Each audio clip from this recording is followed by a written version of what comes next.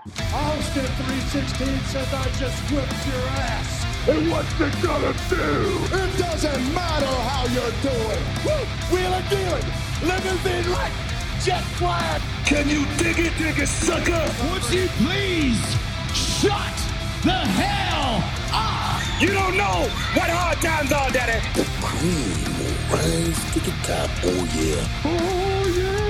Look at the human rumble.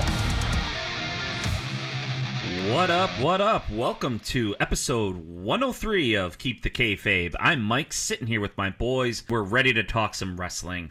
So, Canada is rejoicing, not because the NHL is back on TV. No, it's because AEW touched down in Toronto and put on a hell of a dynamite tonight. We're going to get to that, but we're actually going to start off with a little Extreme Rules talk, WWE, something that we don't do a whole lot here on Keep the Kayfabe. So we're going to cover some talking points there, but before we do, let's introduce you to the fellas we're sitting down with this evening. Over in Glendale, a man who keeps it regal, my guy, Steve Groschmidt. What up, Grabby? Behold the king of kings. On your knees, dog. Pretty good Lemmy impression right there. Very nice. That was solid. And Yeah. I've never even smoked cigarettes, so that took some effort to get that voice.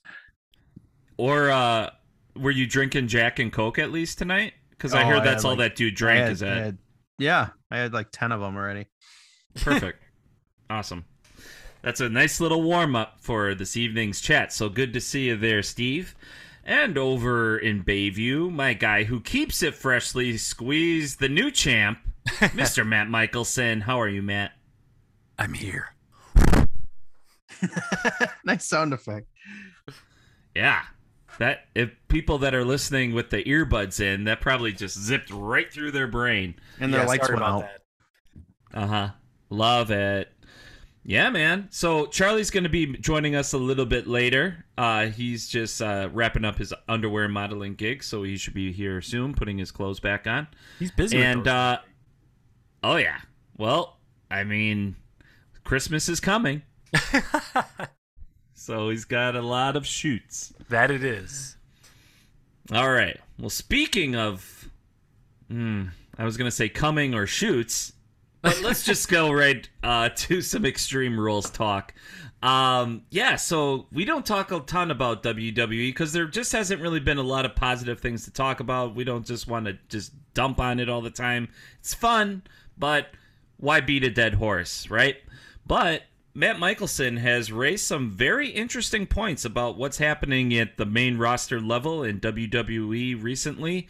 Extreme Rules just happened this last weekend. I did not get a chance to catch it because I've been extremely busy, but my boy Matt did, and Steve may have too. So they're going to run down some cool stuff that just happened on this pay-per-view. So folks, listen up and join us for this week's talk of WWE. Matt, what is happening on the main roster? Oh my God, this is strange. I feel like I'm transported to another lifetime ago. So, several months ago, when Vince McMahon stepped away from WWE, I think we all agreed that we were going to give it time just to see how Triple H, eased into the position and if the show changed at all and what it felt like. Well, it's been a few months since that happened, and I took it upon myself to dip my toes back into the WWE universe and see what it was like now. So there's a few things that are really hot right now in that promotion. Number one, and this is probably no shock to anyone who loves wrestling enough to listen to a podcast about it, but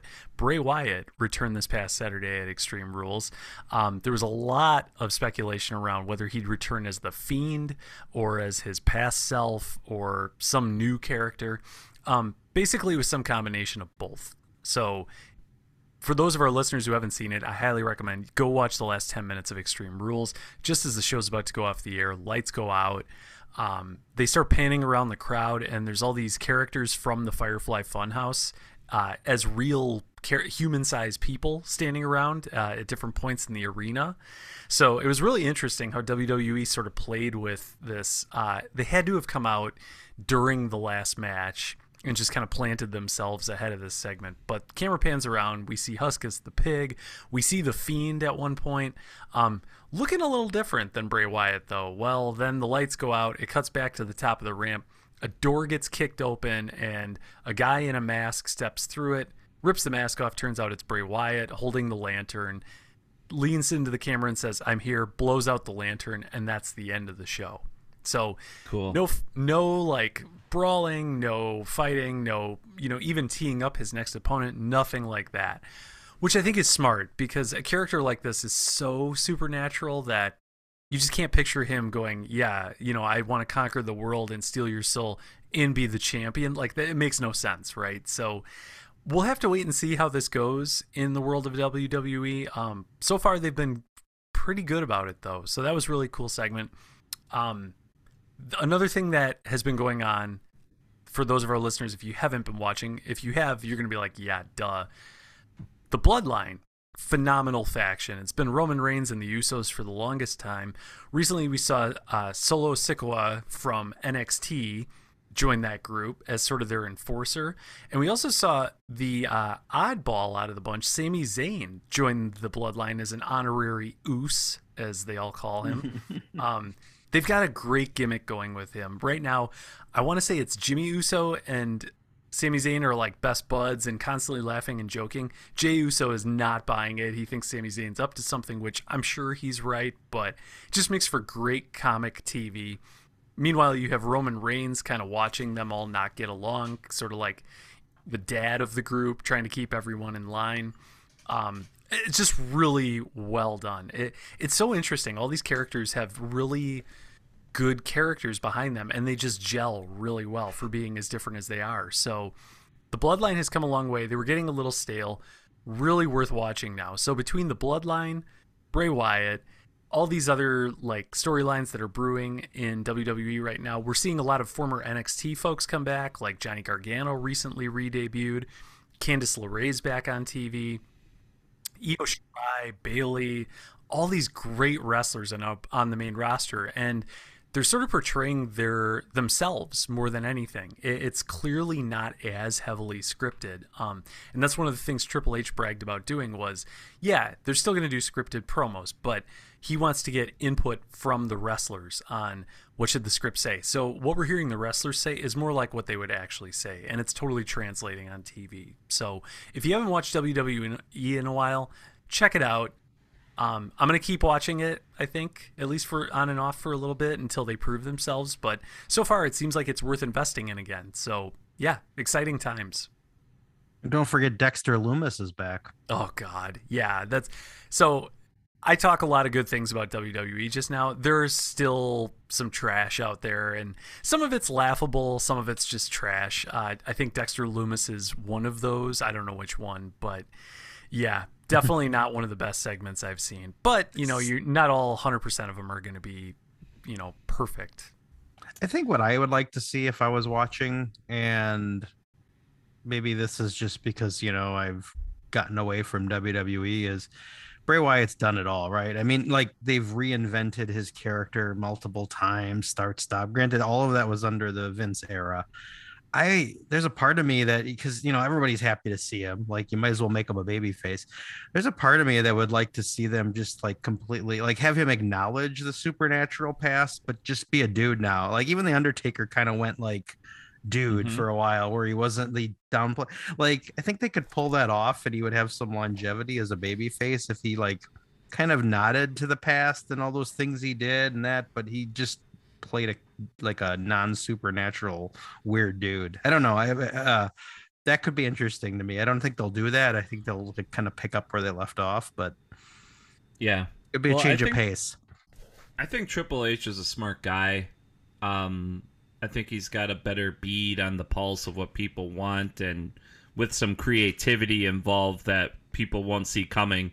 And honestly, Bray Wyatt is a great litmus test character to see where the status and creativity direction is going with WWE. So if they can handle Bray properly, I think they're headed in the right direction, because it's tough, because they really fucked with Bray. I mean, when he was with the what was this group called? The Wyatt family. That's right. Yeah. Duh. Anyway, so tough to remember. But anyway, Yeah, I mean that was cool. It was different. It was really cool. It kind of went right along with what was happening on TV with HBO Max with True Detective. It was like that show was so hot, and it was all about like in the swamp in the South with all this mysticism. But then it just went way off the rails. Is he a clown? Then they've got all these gimmick matches. And the Alexa Bliss thing to me just like even my dad, who never criticizes wrestling that much, was like so tired of that storyline. And like, right. But yeah, maybe, I mean, not that it worked out this, like, I'm sure they didn't want it to work out this way, but maybe him getting fired, there being a length of time, and now the new regime brings him back, was probably the best thing for the character, because it just needed a big giant pause and people to miss him. It's a big challenge, but you're right, Steve. People do miss him, so they do have a leg up there. They want to see it, but they have to nail it. They can't fuck it up. So we'll see if they fumble or if they run it across the goal line with Bray Wyatt. So thanks, Matt, for that WWE roundup and wrap up of Extreme Rules. I might even give it a go too. Maybe I'll turn on some Raw, maybe a SmackDown here or there. But keep us posted, my friend. Thank you. For sure. But Toronto hosted the first ever AEW show ever on Canadian soil tonight, and there's a bunch of great Canadian wrestlers in the promotion as it is, with Christian Cage, Chris Jericho, Kenny Omega when he's not causing ruckus, Ethan Page, lots of other people.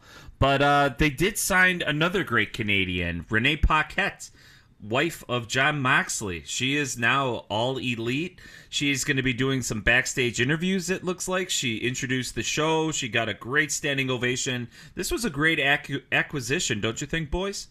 Yeah, absolutely. We've criticized AEW, I think, a little bit, and rightfully so, about hiring way too many wrestlers. And I think in the early days it made sense, but they just kind of kept doing it. And now we're seeing this problem where you won't see a wrestler on TV for weeks at a time, and by the time they are on, you totally forgot what their storyline was, or maybe didn't forget, but the storyline had definitely cooled off. So I think one area that AEW probably could use the most help is in their backstage interviewing, and that's perfect for Renee Paquette. I mean, that's what she's done in WWE. She's clearly a successful podcaster now. She's obviously married to Jon Moxley, for those of our listeners who maybe didn't know that. But yeah, so everything just made perfect sense to bring her in as the sort of backstage voice. And she's also one of those backstage personalities where you don't get the classic, she asks a really obvious question and tees it up for an interruption or just for the wrestler to talk. She engages in conversation with them. It makes it a little bit different than every other backstage interviewer we've seen. So really happy for her, really happy to see her in AEW. I totally agree. I was always a huge fan of her. When I first got the WWE Network, she was still doing a lot for NXT, even announcing. And I thought she just brought a legitimacy. Like she's insightful. I think she can do anything for them. I mean, they're kind of top heavy right now on announcers with Taz and all that. So I don't know how much time she did that. And I also think they probably need to rethink their backstage now, because they got like Alex Revez, who isn't very good. They got a couple other people. Like if they're going to use her, maybe she's going to sprinkle in the, on the ramp and the ring stuff. But yeah, there's a lot they could do with her. And this just popped in my head right now. They should figure out a way to do their own version of Talking Smack with her and Bryan Danielson, like they did back in WWE, because that was a great show, and that's where Miz had his big moment and all that. Like they got to do some content like that. They got all the players now. Yeah, totally agree. Another thing that came to mind, and for those of our listeners, if you haven't watched Dynamite yet, this won't be spoiling anything, but there was a segment where Alex Marvez was interviewing MJF, and Alex Marvez asked MJF a question. It seriously took about 30 seconds for him to frame the question and actually get to the question. And you could tell that MJF was visibly getting pissed just listening to him. Thankfully, and I say this, like, I can't believe I'm actually saying this, but thankfully Stokely Hathaway interrupted, because even I at home felt so uncomfortable watching Alex Marvez try and form this question. So hopefully with Renee Paquette now in the picture, we start to see a little bit more tight, clean backstage interviews. But yeah, only time will tell. I'm gonna take something that I think if Charlie was here, he'd bring up because I totally agree with it. Like I knew the name Alex Marvez, but I didn't remember from where when he started on AEW. And I just remember like, God, this guy is so wooden and terrible in AEW. And to your point today, 3 years later, he still is. And then one day I was in the car. I think it was a Sunday morning. I went somewhere and I put on Sirius Radio, and there was this fantasy football show on. It was Alex Marvez because I saw it because my radio said with Alex Marvez, and he was so interested. Like I'm like, why can't this guy show up on AEW? Like he was cracking jokes. He was just talking like a normal dude. Like I don't know what makes him like so wooden in AEW that he just turns to shit. But it's like it's almost a lost cause. It's like it's nice, I think they brought him in because he's a real sports pundit, but it's like, okay, you got Renee Paquette, you could probably cut him loose now. Right. Remember when the WWE brought in that announcer from the American Gladiators? Yeah, Mike Adamle. Yeah, and he it turned just out, said, yeah, it was just a disaster, and he just kept repeating lines like, Kofi Kingston, Jamaican me crazy, like 5 times in one match or something like that, and it was not good. I could be wrong, but I don't think anybody realized at the time, but I think he had like some like not dementia, but there was something going on with him that actually was why he was that way, and nobody realized it at the time. Oh, well, fuck me. Sorry. No. I think no, it's fine. I'm not saying that to like make you feel bad, but I think it was you like insensitive bastard. He was diagnosed with dementia. Yeah, like so it's like, but it was still is like if they would have known that, or if they should have never put him on TV because it was like awkward as shit. All right, so is he still alive or no? He is. He's actually Okay. 73. But, well, shout out Mike Adamle. This is a tribute to you, my friend. That hope you're listening and doing well out there. I feel like I accidentally made you feel bad there, but I wasn't intending to. Not at all. I learned something new today, and I'll be more sensitive. I just kind of wanted to say Kofi Kingston, Jamaican me crazy. Anyway. It's an all-time great line. Yes. Big time. Thanks for listening, Kofi. But, yeah, Renee, she's a natural. She's, like we brought up, she's just has this natural dialogue to her. It's a great asset. Way to debut her in Canada to get the peoples going, especially with a Maple Leaf game on tonight against the dreaded Montreal Canadiens. It was so funny, too. Christian Cage played that, how the Maple Leafs can't get out of the first round. Just great heel work with Christian. God, that was so good. That made me pop hard. Anyway, well, we talked about how Renee was married to one of the wrestlers, Jon Moxley, in AEW. Well, he's going up against Adam Hangman Page this coming week in his hometown of Cincinnati. It's a huge, huge match. And I can't help but wonder, is this really the time that MJF is going to cash this in? All arrows point to yes in my book. They keep hinting at it. He's up in the stands. He's got his popcorn. He's laying back. I mean, he's white hot. We know Moxley wants to take a break. Wouldn't this be the perfect time for MJF to cash in this chip and spoil Adam Hangman Page's awesome promo that he had tonight, thinking that he's not going to let this opportunity slip through his fingers? And it would be just perfect for somebody as slimy as MJF to slither his way and steal the championship. It would be, yes. And I think AEW would be foolish to repeat a pattern that Steve described a few minutes ago and not quite have him cash in yet, but maybe next week or the week after that, or at least tease it. I don't think fans need the tease at this point. Like we saw it during AEW Dynamite recorded earlier tonight. We saw Jon Moxley and Hangman Page squaring off in the middle of the ring. And like you described, Mike, MJF's up in the skybox eating popcorn, watching all this go down, and the crowd is chanting for MJF, and he's not even in the ring. Like you got these two world-class competitors standing in the ring talking about the match they are for sure going to have next week, and the fans could care less. All they want is MJF. And I think, like I said before, AEW would be really foolish if they didn't pull the trigger on it sooner than later. I agree. Truly. I think they can't go wrong because you think about it. Think about the scenarios. Jon Moxley wins in his home city. MJF craps on the party. Perfect. Hangman delivers those impassioned speeches and about how he's got nothing and he's like blah, blah, blah, blah, blah. And if he gets his moment, You could crash that. MJF could ruin that too. I feel like there's like two realistic scenarios. Like I don't think Hangman's gonna win and then hold on to the title. I think if anybody, if MJF doesn't walk out of there with the title, it's because Moxley retained or something. But because now that I'm talking out loud about that, I don't know that Hangman would get much of a good reaction beating Moxley in his home city either. So I don't know that would be. Although, okay, let's talk through this. You just talked about how MJF, the big slimy heel, is getting cheered. He beats Moxley in his hometown, mega boos.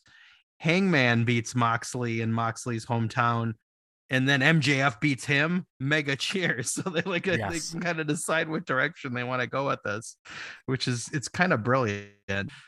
Yeah, it's almost like they can have their cake and eat it too. If Moxley wins, the fans get the big hometown victory, and then you get to boo MJF sort of for getting the title, but not really. He's doing a great job of walking that line of being a babyface, but still pissing you off in some way where you're like, and he still maintains his character. I think that's the beauty of this run with MJF right now.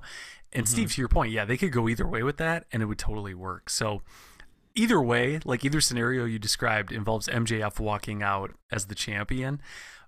But again, that's assuming they pull the trigger on it, which, either scenario we just mapped out requires that. So we'll have to wait and see. Yeah. All right. So what scenario do you think is going to happen on Wednesday then? I mean, the one that I would love to see happen is Moxley wins and we see MJF cash in and take the title off of him. The thing that I feel deep down, though, is going to happen just because of patterns AEW's fallen into recently is I think we might actually see maybe Hangman win and no cash in. As ridiculous as that sounds, I can't help but feel like it's the worst possible option is the one they're going to go with. And I don't know why. I think maybe because during the next week, it puts MJF in a position to take it off of Hangman and then get a huge pop. But I don't know, honestly. Like, maybe I'm talking myself into it too much, and I should have faith in AEW to do the right thing and, have Moxley win it and then immediately have MJF take it off of him. Is there any... Well, Steve, why don't you go ahead? And, honestly, it's like, what do I want to happen and what do I think going to happen, which is kind of what Matt did. I want Moxley to retain and then MJF to take it off of him and right in front of bask in the glory of Cincinnati, shitting on their home boys parade. I want that to happen, but I guess a variation on what Matt said. What I think is going to happen is that Moxley's going to retain the title, and then MJF will tease, but they won't actually do it. They'll save it for maybe not the pay-per-view. That's not that far off. It's like, what, a month? Yeah, something like that. But I feel like that's because I've just AEW, not always, but it feels like 75% of the time drags things out. And I think I'm just gonna, if I were a betting man, I think MJF will not walk out the champ next week. Yeah,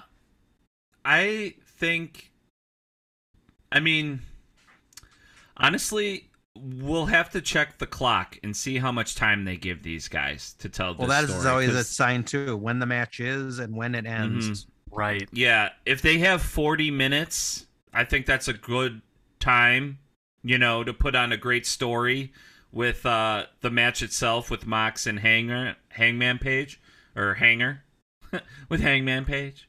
But I don't know. Like, what if MJF does cash it in and Mox actually beats MJF and there's no way that MJF loses when he cashes it in? Is that even a remote possibility in your minds? I hadn't even considered it until you said it. It's like, yeah, it's absolutely a possibility. I mean, we've seen it happen in WWE with the Money in the Bank briefcase. Not much, but it does happen. I feel like AEW is starting to get a little too hooked on swerves lately for the sake of swerving the crowd. And yeah, to your point, I could see Moxley retaining to get the hometown pop. And then we see MJF cash in, which I think the crowd is almost expecting at that point. But then seeing Moxley retain against MJF in that sort of situation, yeah, I could definitely see it. And then that leads to maybe MJF saying, "Oh, I wasn't ready," or some other heel line, which then leads us to a rematch at Full Gear in a month. So I would love to see Moxley retain, MJF cash in and take it off of him. Punk return in a couple weeks as a wrestler. And I know there's still a lot of talk about that. And he's also injured, I think. So we don't even know. He's out for like 9 months. Yeah. Yeah. Realistically, the best possible scenario is he comes back. We see the third match between MJF and Punk for the title at Full Gear. It's the blow-off match between the two of them. I mean, quite frankly, that's the best story AEW's told this year. And it would rocket them back to being on a whole nother level if they brought that story back in that form. But like we just said, I don't think Punk's in condition to wrestle. So yeah, that's another question, is who's next at Full Gear? I don't know. Maybe this is how it goes. Moxley drops the belt to Hanger. MJF cashes in. Looks like MJF's going to take it over Hanger. Mox ruins it for MJF, getting the hometown pop. To be okay with Mox not having it, put it on the younger guy who, could use it, who's doing good work. And then MJF can still be the heel and we can still cheer and boo him. But Adam Hangman Page is definitely not going to get the big cheers. But that would be the way to get him the big cheers if they did decide how to put the title on him, if that's what they wanted to do. Does that sound even possible? It's possible, yeah. I mean, it's very possible that we're really overthinking this. And AEW goes with the obvious decision. And I think this is one situation where the obvious decision is by far the best one. Because all these other scenarios we've talked about, I can't picture, it's going to leave a bad taste in fans' mouths, and I don't see where they go after that. So I'm keeping my fingers crossed that they go with the scenario that I think we all hope they do. By the way, for those of our listeners, if you haven't been paying attention, next week's episode of Dynamite, where this match is going to air, is actually on a Tuesday, not a Wednesday. So that's right. Yeah. Yeah. So if you want to catch it, make sure you watch on Tuesday night. Good call. Adjust your DVRs. All right. So we spent a lot of time dissecting that matchup. But there was another big highlight that happened this evening, one that we might not have wanted to see. We talked last week about how the Acclaimed is just so hot right now. The scissoring gimmick is absolutely on fire. I mean, there's no signs of it stopping, we were saying. There's no way.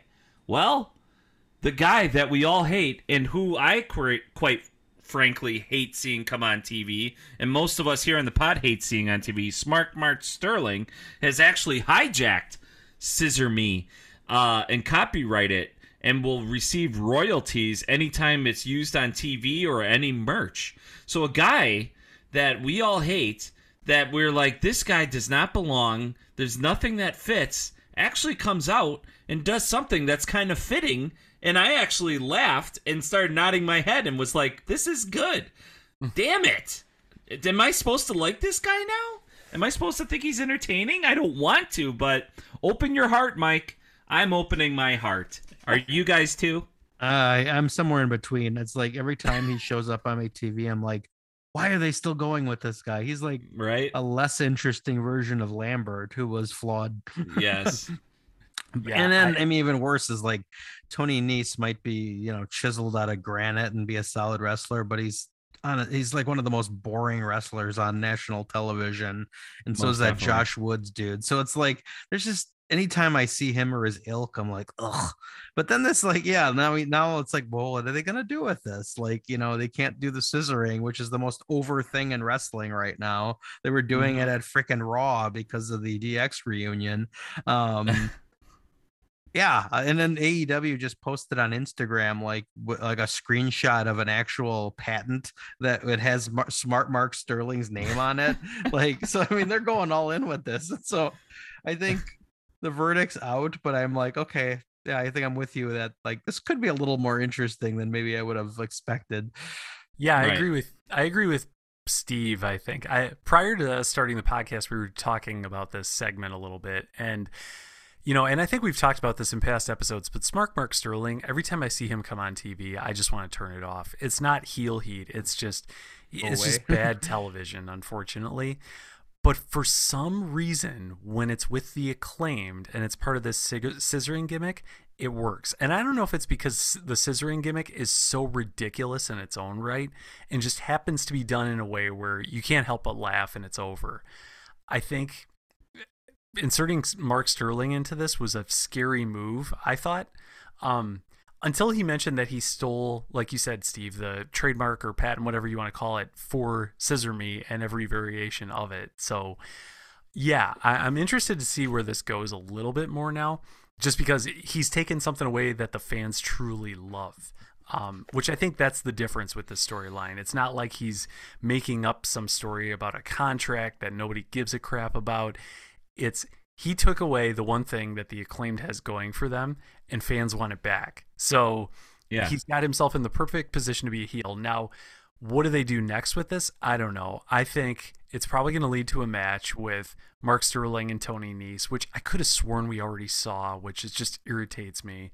But yeah, if this is what those guys have to go through to get Scissor Me back, fine. I'll put up with it for a week.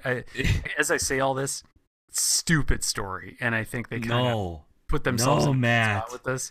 Well, think about it. I mean, these guys are the tag team champions. Yes, I love the silliness. I love the gimmick. But at the same time, give them some legit competition, because we got to keep elevating them. Otherwise, it's going to get old. And yeah. Now, granted, AEW doesn't have a lot of fun stuff on TV. They're very serious and all about the wrestling most of the time. So this is one segment where I'll give it a pass. But yeah, I'm still going to hold my breath until we see where this goes. Well, and yeah, I think maybe like you can tolerate one or two of these things at the very beginning of their title run, because they're going to have a longer title run, I would hope. So I think I even sarcastically said a week or two ago, like, oh, they're probably going to serve up Tony Nese and Josh Woods, whatever the hell his name is, to them. Called it. So it's like that's what they're probably what they're doing, and everybody knows they're going to beat those guys, because even though they're racking up some wins now, they're just like jobbers to the stars. You know what's so beautiful about this, though? It makes you feel like a kid again. This little thing, this whole storyline that they're just emerging this evening. It's so cartoony. It's like a plot line in a half-hour cartoon.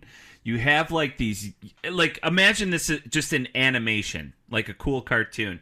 The Acclaimed, young, hip, counterculture. Everything that you want to be, like, stick it to the man. Then you got a guy with a horrible 5 o'clock shadow beard in a suit, interrupting the fun and squashing the fun, trademarking the fun, taking it away. It makes you feel like a kid again, because really everybody in the crowd is just immature adults with the scissoring gimmick, and between the hours of 7 and 9 o'clock on Wednesday, it's all acceptable. Other than that, it's not. You'd be like, what? Unless you're talking to somebody who is down with AEW, nobody would be like, are you fucking kidding me? So, I mean, it's just such like a cool, like, little inside thing that wrestling fans around the world are sharing right now.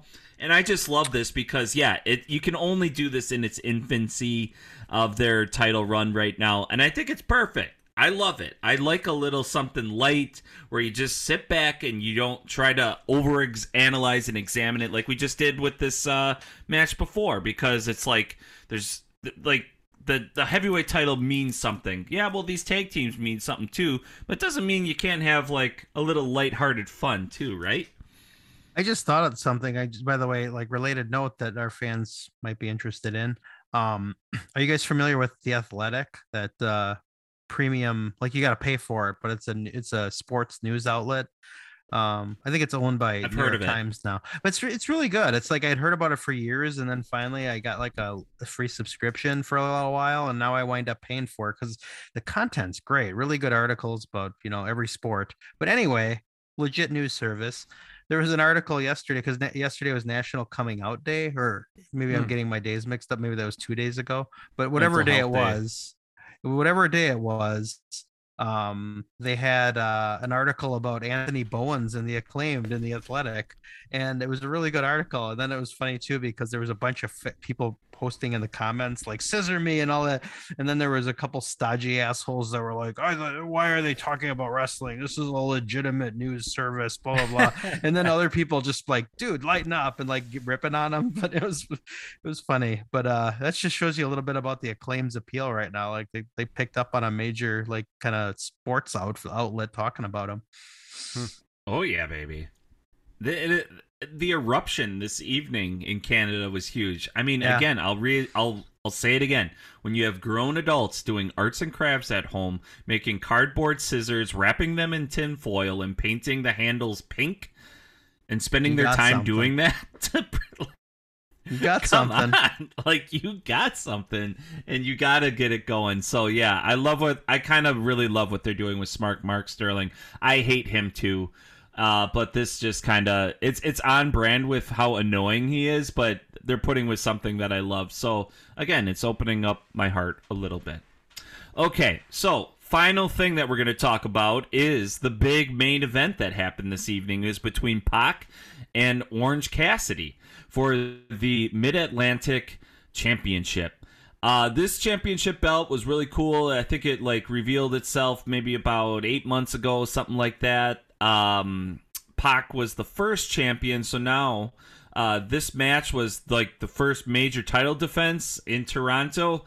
Is Orange Cassidy Canadian? Is he American? No, he's American. This was actually one of the first, if not the first times an American went for the title. Yeah, awesome. But he is from wherever, so I guess it doesn't. Oh, true. Oh yeah, that's a good point.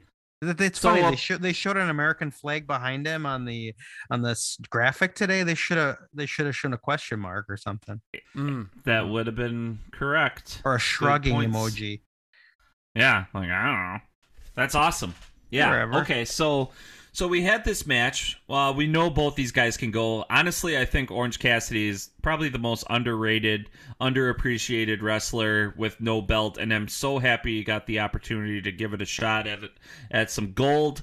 Very well deserving. This match had it all. You know what Pac can do. You know what Orange can do when he goes up against a wrestler like Pac. We saw it in first person here in Milwaukee when he went up against Will Ospreay.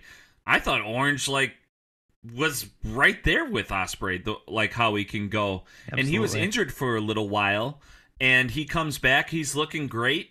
How much time did they give him? Probably about half hour, 20 minutes, I want to say. I'd say just under 20 minutes, I think. But yeah, thereabouts, yeah. I was going to say, not even. I checked the clock. When they were coming out for their entrances, they only had about 13 minutes till the end of the show when the bell finally rang. It was like 8:47 when the match actually started. So all that action was crammed into not much time, but it felt long just because there were so many parts to the match. I'll give my quick thoughts on this one, by the way, too. So I'm a huge fan of Orange Cassidy. I'm freshly squeezed, as our longtime listeners are aware. So I was really excited to see this. I think Pac is a phenomenal Mid-Atlantic champion. The guy's an amazing wrestler. Oh, excuse me, All-Atlantic champion. I got that name wrong there, I think. I said Mid-Atlantic. I must have. I think I botched it up from the start. We're making our own titles here. That's fine.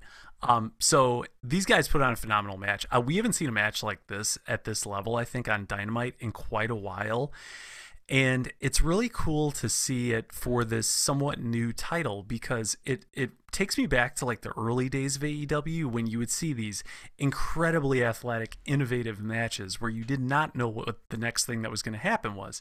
And I felt that way this entire match. Like there was a shot, it was during the commercial break, but we saw Pac drag Orange Cassidy all the way up the ramp and jumping tombstone him on the ramp during the commercial break. Like, that's insane to think, right? Mm-hmm. And we used to see that kind of stuff all the time. But I kind of feel like Dynamite's toned it down a little bit lately. And maybe part of it's because these guys are starting to realize, hey, if I want to do this for a long time, I got to be careful. I got to take care of myself. And totally understandable. But it is nice to see a banger like this every once in a while. So I was really happy with this match. I thought it was a phenomenal main event. It left me at the end of Dynamite feeling really good about the show I just watched. And, you know, Steve kind of mentioned this before we started recording tonight, but there was a couple spots on this show that I didn't really care for. So Those left somewhat of a bad taste in my mouth, but this match more than made up for it. Yeah, I was just really happy with it all around. I would just like to further point out my genius. I have a time-stamped text to friend of the show, Gary, today, where at 8:47, I said to him, Pac has 2 titles. Wouldn't be the worst time to give Orange the title. That didn't cross my mind. Yeah, Yeah. I really had a feeling. And then, but then I've wavered on it. Like, there's so much going on there with the hammer at the end where it's like, he had a second hammer and then it was still laying in the ring. And I'm like, how is this going to play in? But then Orange just like legit, like knocked him down 3 times or whatever it was and beat him. So no, it's great. I mean, Orange has been over like Rover from day one, even though he's never won a title. He's had this big feuds with like Jericho, you name it. And this feud's been kind of fun because it's like Pac's this like legit badass that everybody respects, but he had to cheat to beat him. Was like, that's how desperate he became. And then he tried to do it again. It didn't work and he lost the title. And it's just, yeah, it's so much good about this. Orange deserves it. It was a great moment and yeah, super happy. And honestly, that title to me is like, I remember when we had a conversation about it and I think we were kind of split or even maybe less than split on like, why are they introducing this title? We all want a trios title. What the hell's the point of this title? Right. And I think it's been I mean, thanks to Pac, that title, sorry, Mike, is like to me 10 times more interesting right now than the TNT title. Like the TNT title is like, oh, no apologies. I don't disagree. Wardlow's like he's like in a tag team now. He's not even defending it. So it's like the All Atlantic's everything the TNT should be, but got ruined ever since Cody. Absolutely. Right. Yeah. I mean, it's kind of like the Intercontinental Championship. Yeah. Just different name. It's not Mid-Atlantic. It is All Atlantic, right? All Atlantic. All right. The whole Atlantic, not part of it. Nice. Well, we got a great champ in Orange Cassidy. I'm so happy for him. He rightfully deserves it. He's pretty much an OG. He came in about a year after or a year before. I think he started I think he was an original.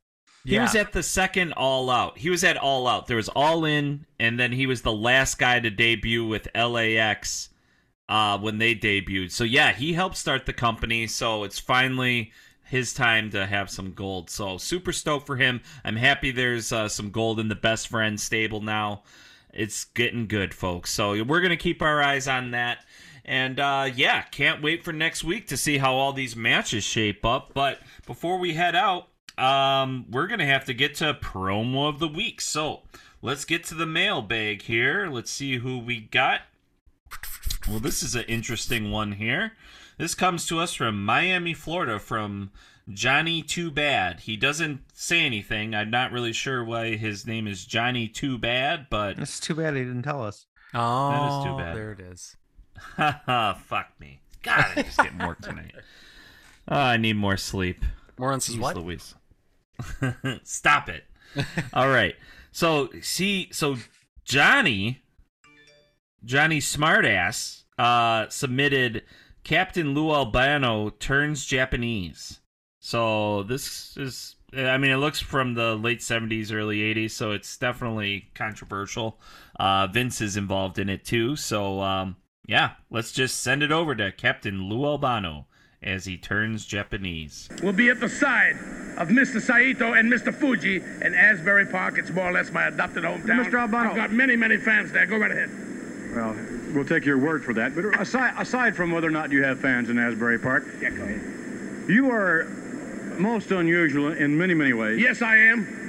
And one of them is the fact that from time to time you do choose to enter the squared circle. But when you do choose, as of late at least, it seems to me that you more or less kind of hide behind your men, that you don't ever start the match off. That it's not that I hide, it's just that I'm smart. I'm like a snake, baby. I move and groove. I can get behind Mr. Saito. I can get behind Mr. Fuji, and I can be the guiding light. I can film. I can watch. I can look for weaknesses. I can turn Mr. Saito into a maniac killer and say, Mr. Saito, in 1 second, baby. You know what that means? Speaking of turning, Mr. Albano, it seems to me that as of late, it seems that you're almost literally turning Japanese as of late. Well, I am a fluent speaker of the Japanese language. I've spent many, many years in Tokyo, and I have been adopted by Mr. Fuji and Mr. Saito, realizing that the Japanese race is the superior race. They are brilliant people. They've adopted the captain, and I've fluently learned to read and write and speak Japanese. Would you like to hear a few words? Yes. Hayataya un Sakahito. Ina mitakayo asata rikmate ayagaria eta Pedro Maria Hungu Monkey. Yata sata uya kutupaya chataya kutumpocho yata muko yo vose copete pa. Captain's ready, baby. I mean, I'm moving, grooving, I'm ready. I'm looking for this match. I'm in the best condition of my life. Look at. Well, there it is. They just don't make them like that anymore, do they, boys? Yeah, it's probably for the best. Yeah, I was just about to say, yeah, I mean, just based on the introduction alone, I was like, oh boy. But yeah, it's amazing how wrestling's changed over the years, but it's also amazing how much it hasn't changed over the years in some regards. True, very true. Did Lou Albano have like piercings on his face that would dangle things? He had rubber bands that he had dangling. Oh. How did he get those to stay on his face like that? Glue? I don't know. He was a very just looking at a strange picture guy. of him while we were talking, and yeah, he was strange. But I think he had like some sort of like maybe like I don't know, like the stuff, like probably what the same type of stuff they used to put masks on people for like costume for movies and stuff. Maybe he had like some adhesive that he's a strange dude, but you know, he had some success. He was part of the Rock and Wrestling Connection. He was Super Mario on the TV show, if you guys remember that. Oh yeah. Nice. That was a fun little piece of information. Were you a fan of his, Steve? Lou Albano? He was kind of a little bit before my time. Yeah, you know, he was in the wheelhouse of like my early years of WWF, for like 80s, early 90s. So I don't remember. You know, it's one of those guys. He's like hard not to like. I wouldn't say that I was like the biggest fan, but I certainly appreciated and have a lot of good memories of him from that era. I love learning little factoids about people like that. Like you mentioned, he was Super Mario. Loved Super Mario. Never knew who Lou Albano was. So I guess I'm indirectly a fan. There you go. Who would you compare him to today, would you say, as far as like his influence back then? Like, you know, like, is he like a mid guy? Was he a top guy? Did he gain a lot of respect, or was he laughable? Did anybody take him seriously? You know, he was respected because he was an long timer. I mean, his character was corny, but I think he was well respected in the business. I mean, obviously they entrusted him to be part of that whole Cyndi Lauper Rock and Wrestling thing in the 80s that got them some mainstream attention with Piper and all that. So I mean, they obviously like gave him the ball on some stuff. I think he managed Bam Bam Bigelow for a while, like kind of in his prime early days. And so, yeah, he was a legit manager. And I think, you know, like in the 80s, you know, the era I'm talking about, he was like the fun loving guy, but I think he was kind of he had a good heel run too, before that. So he did a lot in the wrestling. Interesting. Cool. All right, Johnny Too Bad. Well, thank you so much for submitting that. And if you want to hear your promo played on one of our episodes, just DM them to us over at Keep the Kayfabe 414@gmail.com. That's our email. Otherwise, DM us at Instagram, Keep the Kayfabe, and on Facebook. So, yeah, boys, this was another great show. Love chatting about it. I mean, we just talked a little bit about Lou Albano. He might have been ahead of his time. Maybe he kept little 3 pieces of advice. He knew something that we all didn't know. Oh yeah, what would that be? I don't know.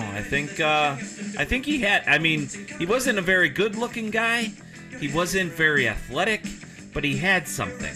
I think he stayed humble, stayed hungry, and he stayed hard. Triple H, baby. Woo!